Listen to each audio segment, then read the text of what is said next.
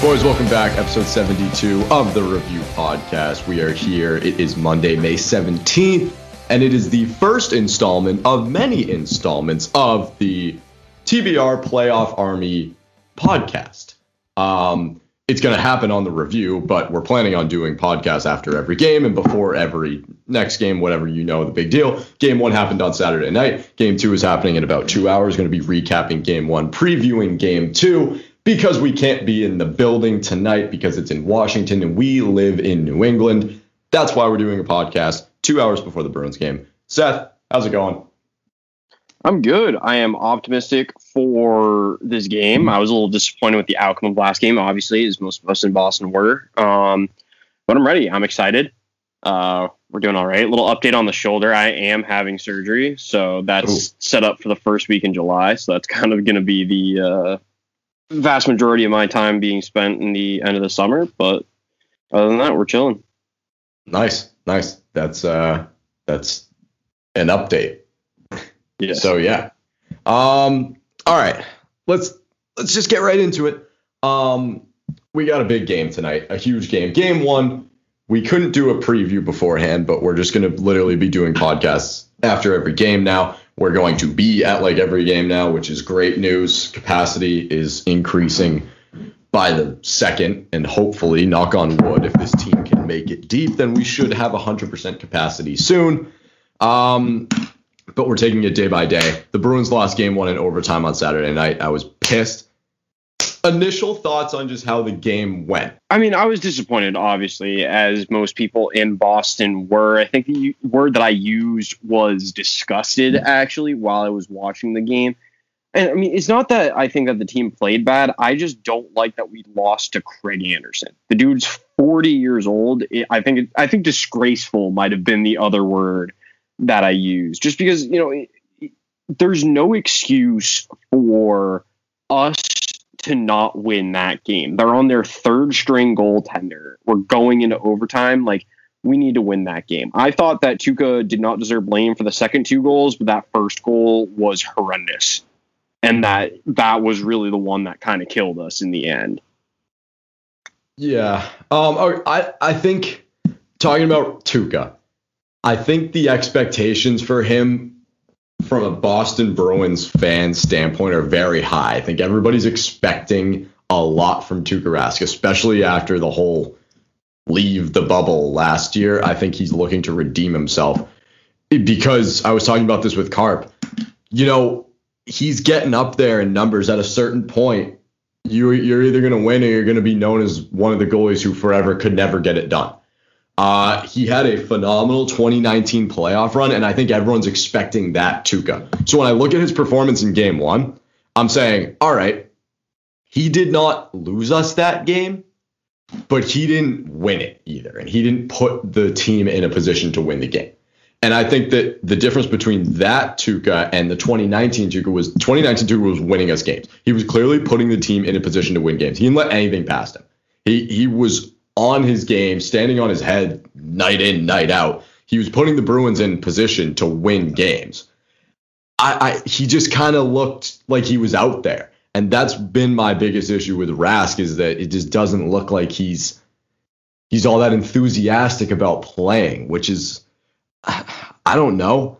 It doesn't look like he wants to be out there. He's lackadaisical. He comes out of his net way too much and acts like there's no one around him and that there's no pressure on him whatsoever. He throws the puck up the boards without looking. He tries to stick handle with pressure on him with a forecheck on. And, even guys like Ovi are firing one-timers from the high slot, and he's hardly moving. He kind of gives it the old, left hand glove wave. Hopefully it doesn't hit the net, make it look like I'm making an effort. I want to see that Tuukka that we saw in 2019, who just didn't let anything past him. Seth, I want to see that kid in the net who wouldn't take the test. I need to see that goalie in the net for the Boston Bruins. I don't want this Tuukka Rask who's like, oh, whatever, saying that these games don't matter, that it's like an exhibition. If that's the case, I'm fine with starting Swayman, because that kid is showing me an effort, that he wants to be out there, that he's standing on his head, that he would literally take a puck to the throat for this team to win. I just don't see that from Tuukka. So that's my issue. And yeah, we're saying this after one game. In 2019, the Bruins dropped the first game to the Maple Leafs 4-1, came back and went to Game 7 in the Cup final. Am I worried? No. Do I think Tuukka can turn it on? Yes. But I would be concerned if it doesn't happen tonight or on Wednesday. That's my take on Rask.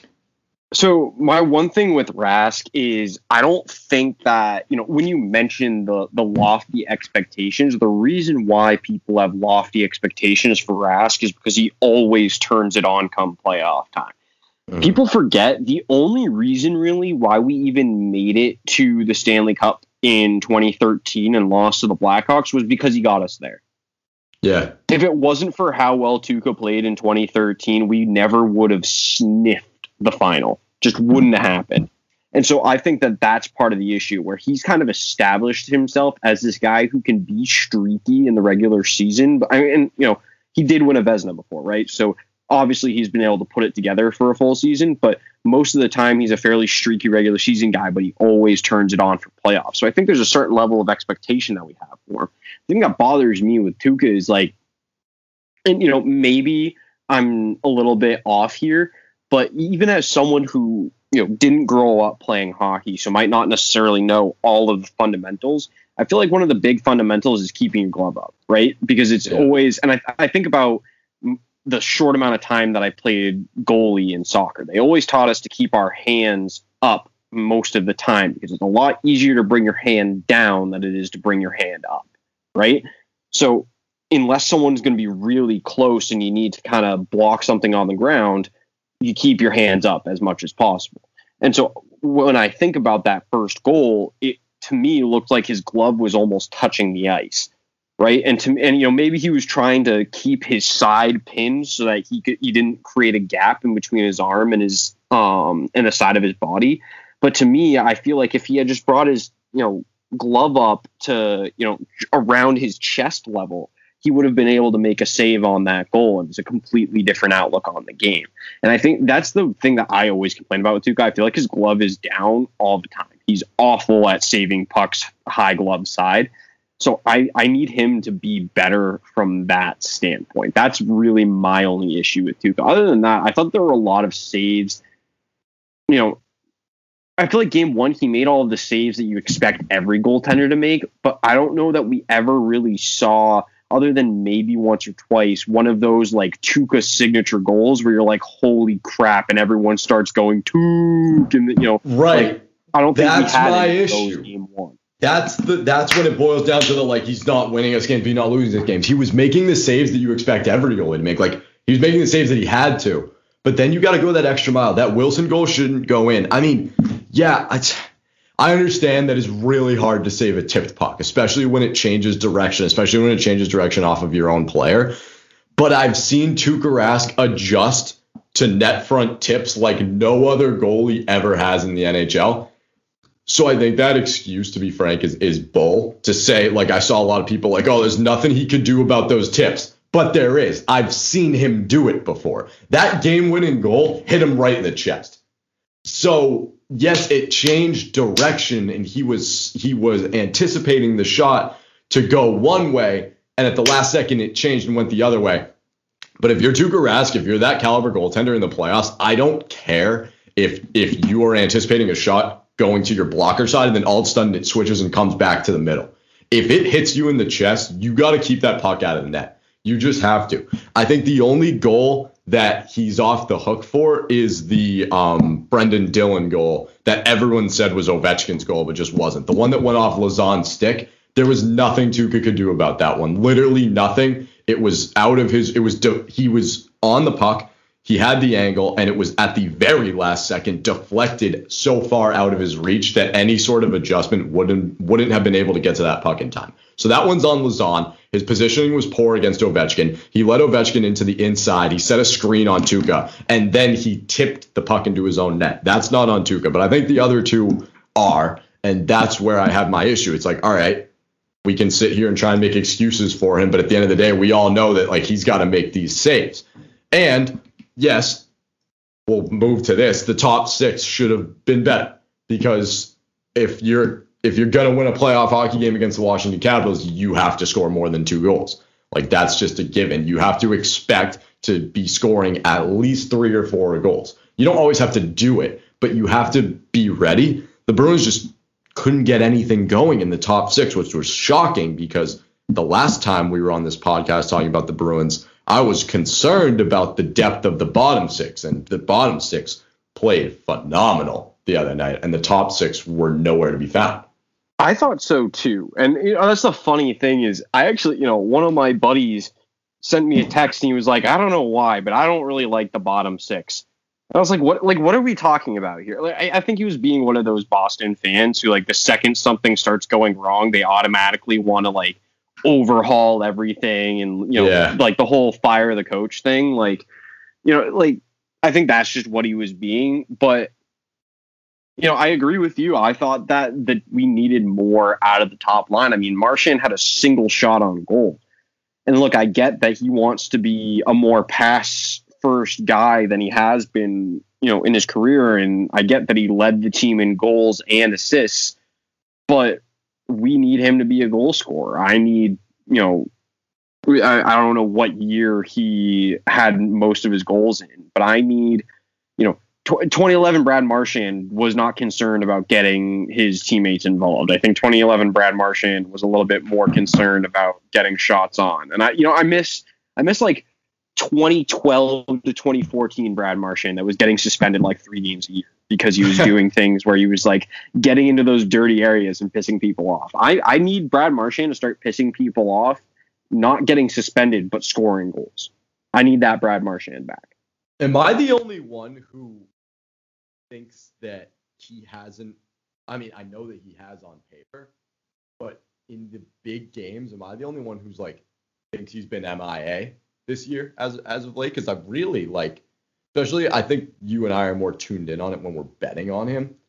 But it seems like on the power play, that first line, I think it's on everybody on Pastrnak too. Like in these big games, they're struggling almost. Like every little thing that they do is a struggle, even to just get pucks to the net, even to just enter the offensive zone. It just seems like it's not as fluid as it once was. Like we talk about this being the perfection line. I'd put it on everyone too, not just Marchand. It doesn't seem like it was as easy as it was for them last year, as it was for them in 2019. Am I the only one that thinks that way?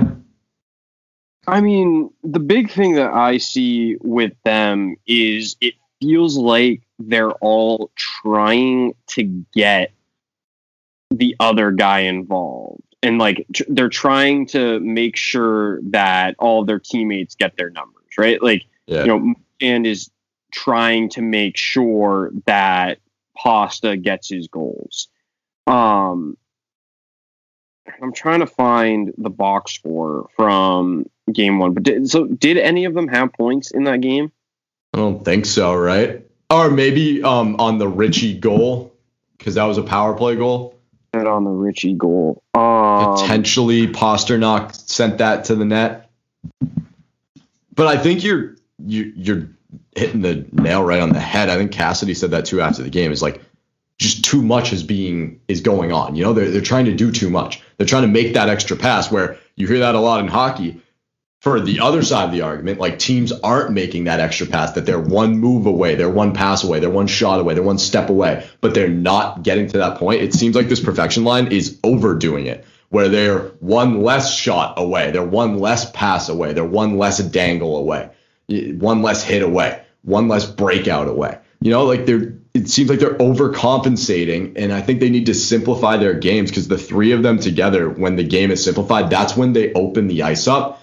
And it looks like a very complex offense that they're running, just because they're so talented as individuals that the line chemistry comes naturally. But it seems like they're trying to generate that line chemistry by overcompensating, and that's the issue. That's why they couldn't get anything going. We should not have problems with this Washington team stacked up against our first line, that was arguably one of the better lines in hockey in the last 5 years. Why is it such a struggle? They're doing too much. That's my analysis of it. Well, and I think the bigger thing is that the top line, right, that perfection line, had 7 shots. 6 of them came from Pasta. So basically what I'm seeing is we know that Bergeron's a pass first guy, but now that Marchand's trying to be a pass first guy, they're basically putting all of the load on Pasta. And Pasta did have an assist. You were right on that. He did. I think he did take the shot that Richie tipped in. But Pasta was even. Bergeron was an even plus minus, and so was Marchand. In fact, they were 3 of 5 guys on the team that ended up even during game 1. And it just feels like Bergeron and Marchand are both passing just to Pasta and trying to get him to generate the offense when they're way better as a group. And the thing that I think is really, probably in the back of their minds is you look at the playoff run in 2018, I think. It was either 2017 or 2018 when they lost to Tampa. And in that playoffs, they did not win a single game in which someone of Bergeron, Pasta, and Marchand didn't record a point. So if none of those guys got a point, they didn't win the game.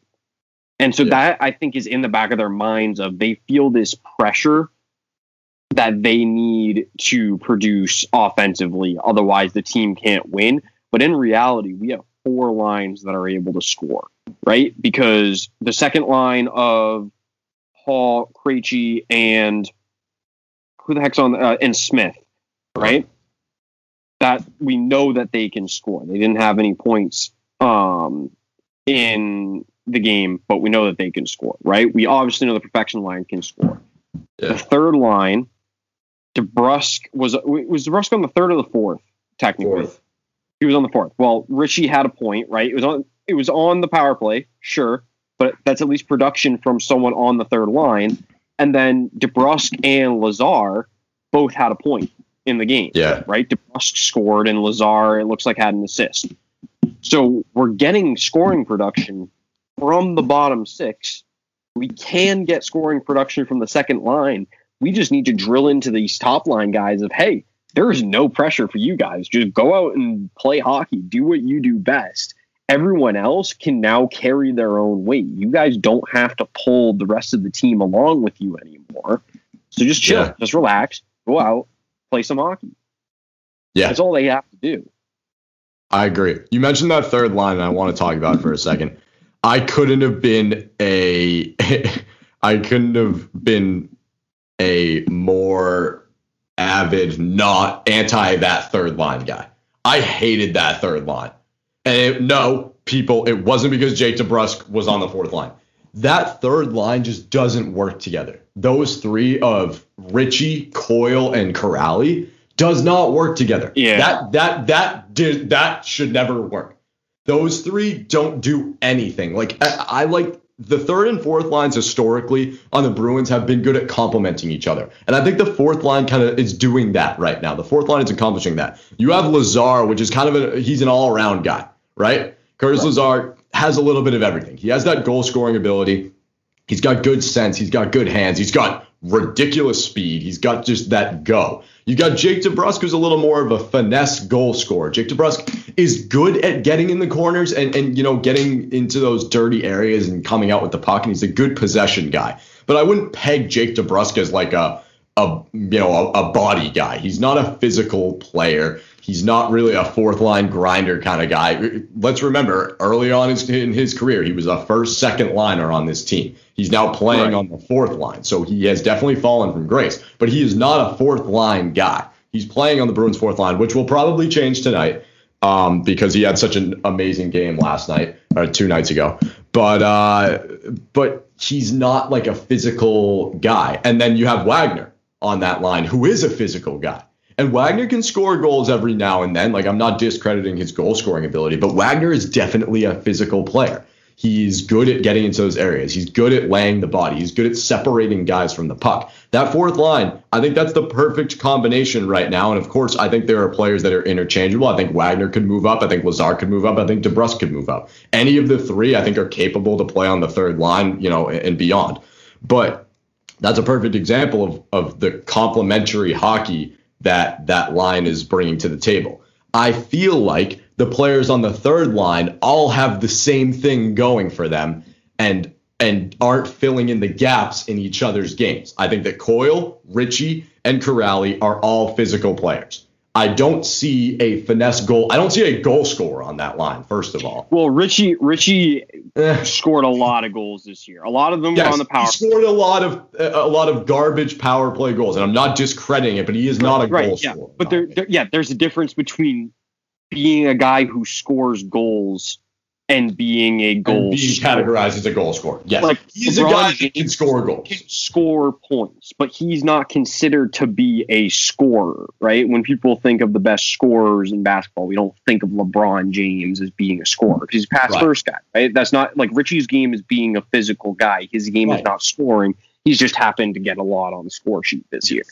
I just think that all three of those guys are kind of identical players in that sense, where Charlie Coyle can score goals. He did it a lot in 2019, especially during that cup run. Corrali can score goals. Ritchie can score goals, but they're all so similar that there are definitely gaps in their games that no one else is filling the void in. Look at that second line. Okay. I think that let's use the fourth line actually, because the second line is perfect right now. That fourth line, like I said, Jake DeBrusk, not a physical player. He has, size to him and he can throw the body around, but he's not a physical player. That's where Chris Wagner comes in and kind of fills in that gap. He brings that physical presence. He's always an F1. He's getting in on that puck where Jake DeBrusk kind of sags high in the zone while Wagner goes and fishes the puck out. Lazar provides that support and DeBrusk is open in the slot. That's where you're complementing your game. Ritchie, Corrali, and Coyle were too flat on Saturday night. They were coming in three across. They weren't playing good systematic hockey. I think you have to break that line up. If it were me, I would take Coyle off of that line. I disagree. I would put Corrali on the fourth. I would swap Corrali and Lazar. I thought about that, but I feel like Lazar is like way too he's kind of essential to that fourth group. See, that's fair. I don't want to break those three up on the fourth line. But here's my issue, right? Lazar was 75% in the face-off dot game one. Corrali was 57%, right? Yeah. So I don't, and Coyle was 0 for 1, right? So you can't really take that with a grain of salt. Right? 0%. Well, yeah, 0%, but with one try, who cares, right? And he's also been playing winger for the past month, right? So it's not like he's had all those reps in. But I don't really want to take either one of those guys, right? I don't want to shift. And if someone played center game one, I don't want them not playing center game two. We were 60% in the dot. You know how hard it is to lose a game when you're 60% in the dot, when you dominate possession that much? That's crazy. Now, granted, the Lazar being 75% skews it a little bit, and then Bergeron being 63% skews it slightly, just because of how many faceoffs he takes. But really, when you look at it, the only guys that were negative were, it was Smith, who took 1, Coyle, who also took 1, and then Hall and Marchand were both 50% on 2 faceoffs, bringing it down. All of the guys who actually played center, the worst was Corrali at 57%. So if all of our actual centers are above 57% right now, I don't want them out of the faceoff dot. Yeah. See, I like the argument. Oh, I just when you say a word with an S and an I in it and your MacBook thinks that you're talking to it because I'm not going to say it because it's going to pop back up again, but just did that. Yes, yeah. I personally have not had that issue with my MacBook, but I understand the issue and I've seen plenty of people have that. Yeah, it just happened to me. So I understand the argument where, okay, I think Sean Corrali is a fourth line center. Through and through, I think he's a fourth line center. Yes, absolutely. I agree on that. But I also think Curtis Lazar is a fourth line center. And I understand that he's winning more that in game one, he won more faceoffs than Sean Corrali. But this is my dilemma. I don't want to break up that fourth line, but I want to break up the third line. And I just looked at the projected lines for tonight. It doesn't look like they're changing anything. So take that as you will. See, my thing is, I want Richie on the third. And I want DeBrusk on the fourth because I feel like DeBrusk scores way more when he's out there with that fourth line because he feels like he can take the scoring, like the onus of the scoring. He feels like he can take it when he's on the fourth line, because it drops the pressure, I think, a little bit on him. But then the issue is Wagner on the, if you were to put Wagner on the third and drop Coyle to the fourth, you now have three left-handed guys on the third line, right? Because does Wagner shoot left or right? Right. Oh, he shoots right? Okay, then actually that might... So maybe you put DeBrusk left wing fourth with Lazar and Wagner. That is the line. Oh, no, with Lazar and Coyle. And then you put Wagner on the third. Yeah, I think and it makes sense. No, it doesn't, but I think it just makes that fourth line worse, is what it does. It does, because the thing, like, Wagner and Coyle are kind of the same guy, except Coyle's a lot better offensively. I would say Wagner's better. I mean, I think Wagner's a better all-around hockey player and makes your line better. I think Wagner's making the fourth line a lot better than Coyle is making the third line. Oh yeah, Wagner. I can. Yes, if you're gonna put it like that, but like if you drop Coyle to the fourth line, I think that fourth line gets vastly worse. The only player you could make an argument for moving up, and this is not biased, after game one is DeBrusk. I pretty much think the only argument there is DeBrusk had such a good game that he has the ability to move up. And Bruce Cassidy said before game one, there will be opportunities for a guy like Jake DeBrusk to move up in the lineup, to move to the third line, to move to the second line, injury depending.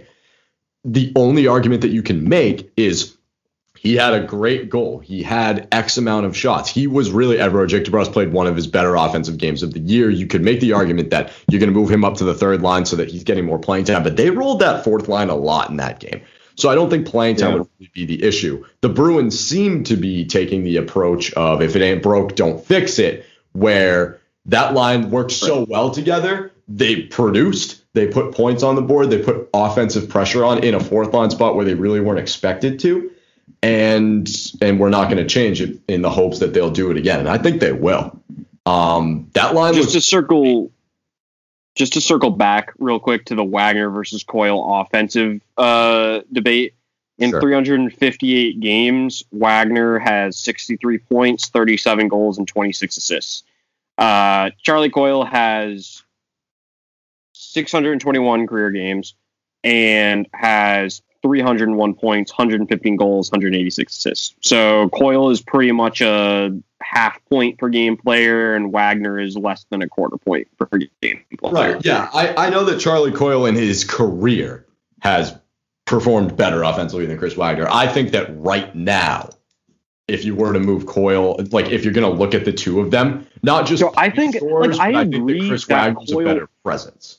I think that Wagner fits better on the fourth line. Because Wagner, I think, from a focus standpoint, is significantly more focused on momentum and physicality and being a good, just like solid fundamental hockey player. I think that Coyle's mindset, while we all know that he's a very physical player, like he's a big dude, 6'3", 220, he's an absolute horse out there. But he's definitely much more offensive minded, and that doesn't really fit with a fourth line. Right. And to, circle back to what I was saying earlier, I think that moving Chris Wagner up wouldn't really help. I think the only player that you can moving DeBrusk and Lazar up would fix the issue of complementing each other's games. Because if you move Wagner up, that's just another physical presence. that I really like. If you're looking for more offense, that comes in the form of Jake DeBrusk. Right, but my thing with that is I like how DeBrusk is playing on the fourth line. Right. I don't think they should make any changes. His play has been so good on the fourth line that you can't move him up, but he's really the only guy who's played like he should move up. Yeah, so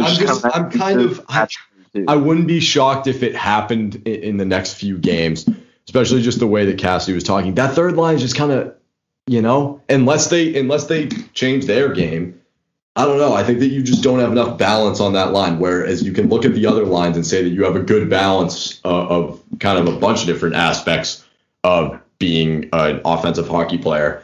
On the first line, on the second line, and on the fourth line. You don't have that on the third line. I think they're pretty identical players when you look at their games.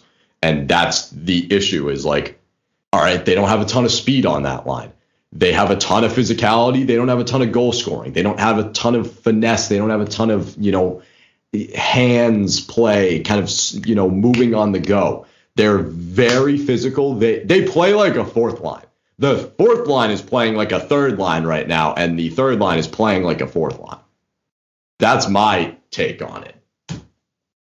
Is DeBrusk, Lazar, and Wagner in game one produced like a third line would be expected to? And the third line was more the physical line, which is where you want your fourth line to be.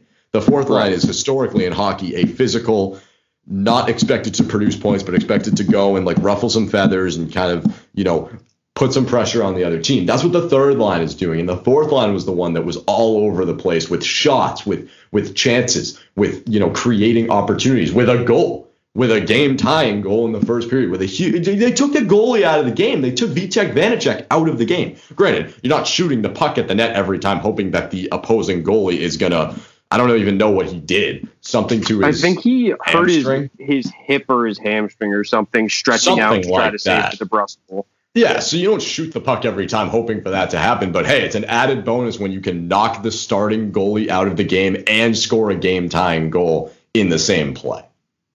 Right. So, anyway. There is one big topic that we haven't discussed that isn't necessarily game-related, but is certainly Bruins-related.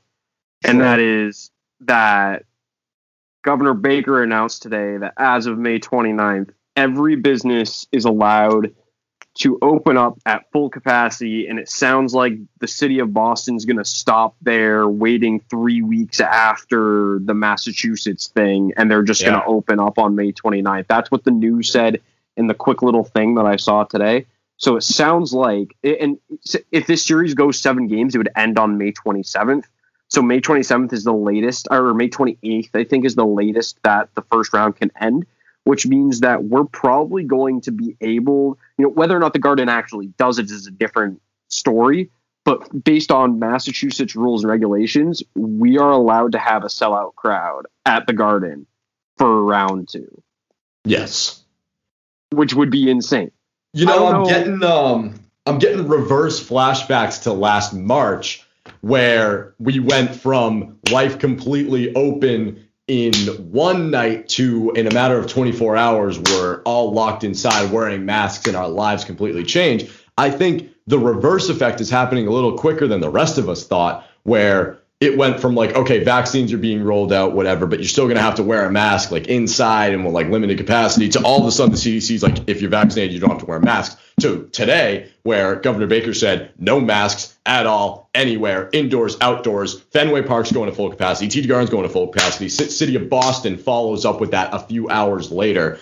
I think it's happening a lot quicker than a lot of us anticipated, and I think we're going to be back to complete normal lives in like a month. Which is, and I think, I'm saying that it was such a rapid change. It's going to take a month for all of this to kick in. And obviously, you're still going to have your stragglers who are going to wear the masks for whatever. But I think you're going to see it, like you said, second round, we could have a packed house at the TD Garden. Like, God willing, that's what's going to happen. And if, that can't happen, then Fenway Park, we can have a packed house, God willing. So, yeah, absolutely. Right. Without saying too much about the outcome of this Bruins series, I'm thrilled, especially as an active member of the playoff army. It's been fun going to these games, but in the playoffs, I miss 2019. You want that electricity. You want that like energy in the building. If we can go back to full capacity for a playoff run, think about what that does to the team. I know that there's fans in there now, but listen, they're still pumping crowd noise in. So please, if we can get full capacity in there with all these Bruins fans who have been cooped inside, I don't know where I'm pointing, out there for, the last year without in-person playoff hockey, right? This is going to be a huge for this team, just a complete momentum boost. I'm all for it. I'd be at the front of the, line at the TD Garden waving my rally towel and whatever. And I will be when this happens. But yeah, and we'll be there on Wednesday night and I'll be there on Friday night. So right. Fuck with me. I mean, I'm super excited too. Like I cannot wait for it to fill up. I am slightly apprehensive just because I feel like it's gonna be really weird to be in that big of a group of people all of a sudden after never being in a group of more than like, obviously what is, like we've been to games, right? And so there's like 5,000 people there, whatever it is. Yeah. So that, feels a certain, actually it's less than that, isn't it? It's like 1,800 because isn't it only like 10 or 12%, something like that? It's like 2.5. It was right over 2,000 and then 25% is like 2.5, 3. I think. Is that what it is? So yeah, I mean, like, obviously that's bigger, but like, you're not really around that many people when you go to the game. So I think it's going to be a little bit nerve wracking to be in there. And I also hope that they like, if you do have to be in a group of 19,000 and all be together like that close, I would hope that they mandate the vaccine in order to go into the Garden. Like, I feel like that would be the safest way to do it. But I don't know, just from a safety standpoint, dude. Like, and like, why do you care? Like, didn't you get your shots? Like, no. Why do you care? Oh, I thought you did. Dude, I had COVID like not that long ago. Oh, because I know that Carp got his. Yeah, but he like had to. I'm waiting it out. Gotcha. I mean, there's no point. Listen, I was with you the whole way. I think it's fine if we all go back and like that's been my mentality the whole time is like, all right, let the people who want to go out. So yeah, if you're, not to, because Seth, you're my guy, you're in the Army, but don't get a ticket if you don't want to, come hang with the 19,000. Right, no, absolutely. You know what you're getting yourself into. It's something where I've got to think about it too, right? And I would never be like I don't want to be that guy that is like advocating to be like, you didn't get the vaccine, so you don't get to have this opportunity of going to a playoff game, because I don't want to take that away from anybody. But there's also that group of people where it's like, there are people who did get the vaccine for the sake of feeling safe, and if you don't feel safe around people who don't have the vaccine and you're going, it's like this whole, what was the point of people getting the vaccine in the first place if they're going to be exposed to people who didn't have the vaccine anyway, right? Like, it's like a whole, right.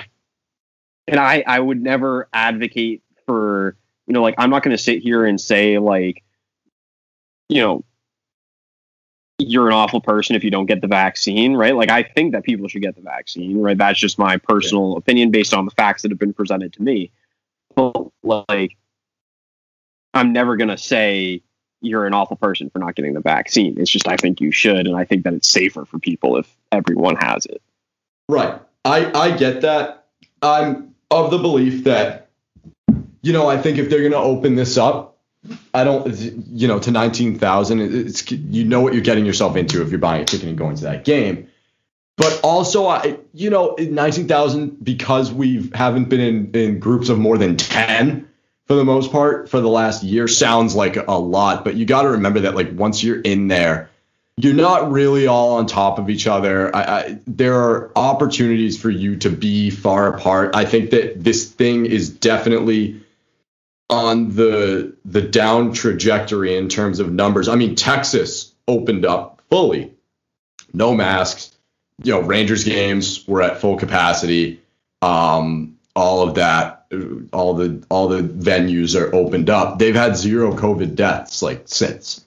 Yeah. zero new COVID deaths since that Which rolled I out. think- So it's working because you're letting Right. people get back outside. You're letting people. You got to build up an immunity somehow. Right. The thing with that is I think that's less of a I think that there's some people who use that as a train of thought of, oh, it's okay to start opening up / like, COVID was a hoax type of thing. And it's more of I think they opened up and people who were younger and felt like they weren't at risk of dying decided to go out. And the people who were at risk of dying just stayed in.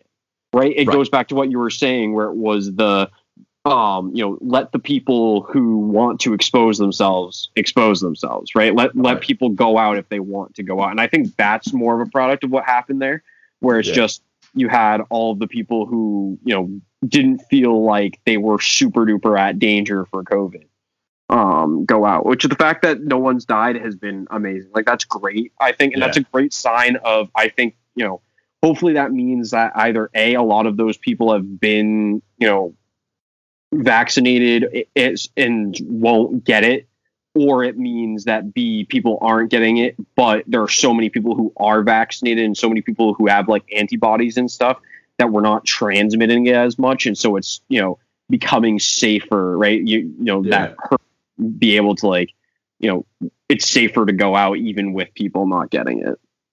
Right. Yeah. Well, I mean, we'll cross that bridge when we get there. We still got time. We still got to make sure the Bruins win this playoff series. Before we sign off, because I do have to go pick up Cam Brown, Mr. Hockey Goalie Man. Prediction for tonight on TBR, you said 4-0 Bruins. Oh, yeah. Big time. Why? My thought on this is, right, so there were 92 hits in game one. 51 of those came from the Caps. The Caps are broken down already coming into this game from an injury standpoint. Ovechkin's literally played like one full game in the past month or something crazy like that, like not even. I think Kuznetsov is still out. He just got out of COVID protocol, but I don't think he's supposed to play tonight. Similar with Samsonov. Samsonov's out of the COVID protocol, but he's not playing tonight because they still need to ramp him up and get him into, hockey shape. Yeah. And I just don't think that they can sustain that over a 7-game series. And I think that, especially in the first period, I think at one point they showed a stat in the first period where it was like Caps hits in this period 16, average hits per game throughout the regular season 28, right? Like they were, and when you watched, you could see that they were going out of their way to hit guys. Like with the Ovechkin hit up high on Krejci, or on the faceoff dot. There were a couple other hits in there where I was like, wow, that guy, clean, the Ovechkin hit, I think on the replay looked worse than it actually was. And most of the hits that I saw, I wasn't like, oh, that's a dirty hit, but they were definitely hits that didn't have to get made. It felt like they were playing outside of themselves in an attempt to intimidate the Bruins. And you're not going to physically intimidate this Bruins team. Like, there's not a single guy on this Bruins team, aside from maybe Hall, that is, going to go out of his way to not make a physical play. Like, even Pasta has started to be physical. And that's one of the big things with Pasta that I don't think enough people are talking about, how well defensively he's come along. Yeah. Because there was that big thing, like, remember on Behind the B when they did the Sagan trade? And they had the discussion about it, and they said how they just weren't thrilled with how Sagan was progressing defensively. Yes. I think they've remedied their development mistake with Pasta. Yeah. Because there have been tons of times where I'm watching, and there are plays that like Bergeron would make, like on a 3-on-1 or 3-on-2 or 2-on-1 break, where Bergeron would skate, hustle back, and break up the play. I feel like I've seen Pasta do that a ton this year. And that's something that, I don't know that we've seen Sagan do. And so I feel like, to circle back to my point, right? Like, I feel like defensively and physically, this team is so much better than almost any team that we've had here. And Bruins hockey's always been physical, right? You're not going to out physical us. Great, they had 10 more hits technically than us, but we never backed down at that point. I don't think that the Capitals, from a stamina standpoint, can sustain that level of physicality. And so I think the Bruins are going to come out in this game. They're going to be pissed off because Craig Anderson stood on his head again in the playoffs against us after knocking us out in 2017, right? So I think that they're going to come out with a vengeance. They're going to expose Craig Anderson, and they're going to dominate. And that's why I said 4-0. I think Tuukka's going to be pissed off. He's going to make every single save. He's going to have like 30 saves tonight. And he's going to have a couple that are insane on 2-on-0s.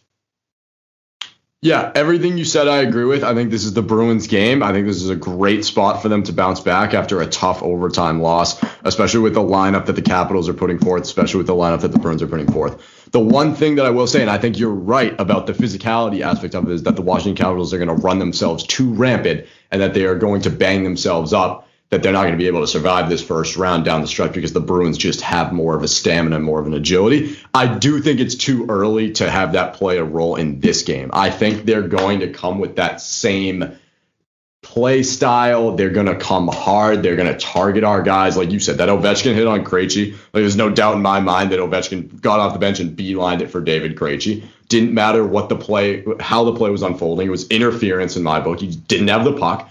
And I think they were coming at our guys because they knew that if they could get physical with us early, that they could control the pace of play, and they did. The Bruins never led. So I agree that is going to come back to bite them in the ass later on in the series, but I do think it's too early, and I think they are going to make the mistake of continuing with that play style and being physical, but I think the Bruins are going to find a way around it tonight. I said 3-1 on TBR, sticking with it, 3-1. I wanted to go for a low-scoring shutout by the Bruins, but I kind of agree with you. I think we're going to come out firing, like absolutely firing. The only reason why I'm not going further than a 2-goal win is because I think the Capitals are still going to be physical, and I think that's going to impede our ability to put up like a 4 or a 5 spot. So I've got 3-1. I think it's going to be a great game. Okay, aside from the Bruins, like, are kind of playing Monday morning quarterback with the Bruins after game 1, that was such a fun game to watch. Great hockey game. The first 10 minutes were unbelievable to watch. It was so physical. It was so fast-paced. Hardly any whistles. It was great hockey to watch. I think we're going to be in store for that all series long. When we played them in 2012, every single game in the 7-game series was separated by 1 goal. I don't think that's going to be the case this time around. I think the Bruins are going to beat them by 2 tonight. They're going to cover the spread. Big spread, guys. I got the Bruins covering, and I got Tuukka having a good game. I think he's due for like a fluke goal. He's always good for like 1 fluke, but I think that the offense is going to compensate for that, and they're going to put up 3, and they're going to beat the Capitals. We're headed back to Boston, tied 1-1. That's my guess. Love it. Yeah, so that's pretty much it. I am 2 minutes late to go pick up Cam, and that's my own damn fault. So, yeah, game 2 in 1 hour and 8 minutes. We will update all of you. We will be back with another episode to talk about what happened in game 2 and to preview game 3. We will be in the building for the home games. So let's just let's just ride. You know, this team is legit. So let's just ride. It's playoff season. Nothing better. Seth, anything else? Nope, I'm good. I got nothing left to say. All right, boys. Go Bruins. Episode 72. Thank you all so much for listening. We will see you for episode 73, hopefully with the series tied at 1. Thank you all for listening.